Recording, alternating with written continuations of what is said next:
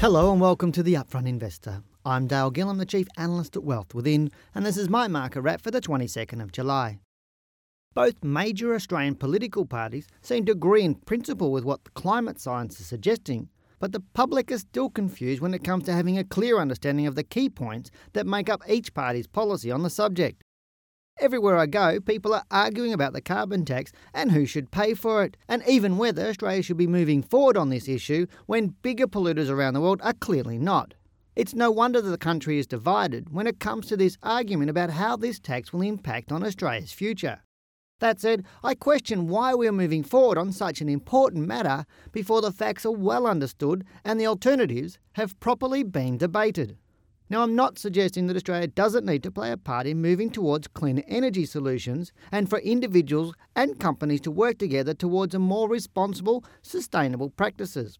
My view is that the debate about the appropriate solution has not been resolved, but it has simply shifted from whether climate science is real to whether we need a carbon tax. As far as I'm concerned, our political leaders have skipped over a key point in the process, and that is, do Australians understand the differences in the way each political party wants to tackle this issue?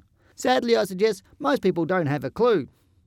So what do we expect in the market? Well, following a low in June of 4,508 points, the Australian share market has experienced significant indecision, and this is reflected in the high level of volatility seen in the share price of many Australian stocks. This volatility has left investors feeling concerned about further losses and what the future might hold. Whilst I understand this concern, I do not share it, as this week there has been some positive signs emerging on the All Ordinaries Index. Now, as previously mentioned, we need to give the market time to confirm support above the 4,500 point level before drawing conclusions about what is yet to come.